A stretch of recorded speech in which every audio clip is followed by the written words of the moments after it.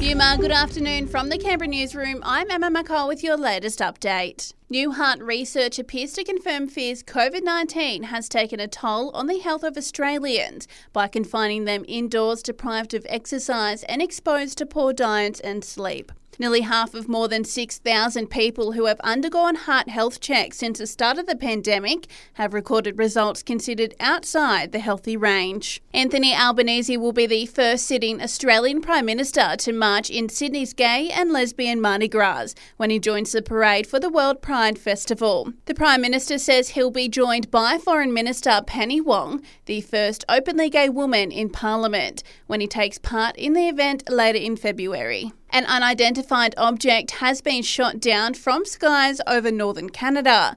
This comes after two suspected Chinese spy balloons were destroyed by the US military. Campaigners have staged a night carnival in London to call for the release of WikiLeaks founder Julian Assange. About 2,000 supporters from the Don't Extradite Assange campaign marched past Parliament Square on Saturday night.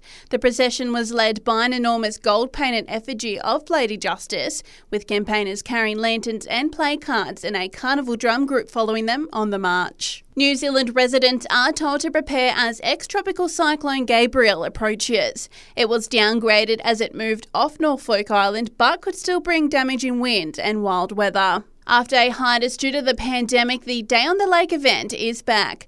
Hosted by Royal Lifesaving ACT, it's an opportunity to learn about water safety and also have a spot of fun. RLS ACT General Manager Cherry Bailey says the day will have something for everyone. All of our stalls will have interactive activities that families can enjoy. The kids will have a ball. There's some sponge throwing with Water Abilities ACT. We'll have Royal Lifesaving water safety information tents to remind everybody on how to stay safe around Canberra's local waterways. And we'll have a really great barbecue from the Lions Club and some smoothies on offer as well.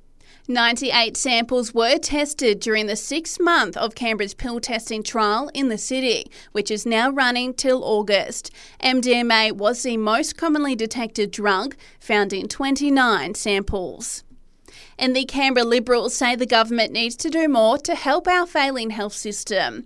They say the mid-year health report found less than half of the patients in the emergency department are seen with a clinically appropriate timeframe. Shadow Health Minister Leanne Castley says things need to change.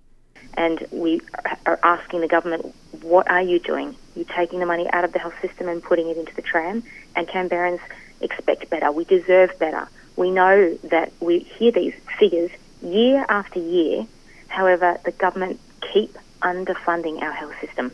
And that's the latest from the Canberra Newsroom this Sunday. Check back again tomorrow morning for our next update.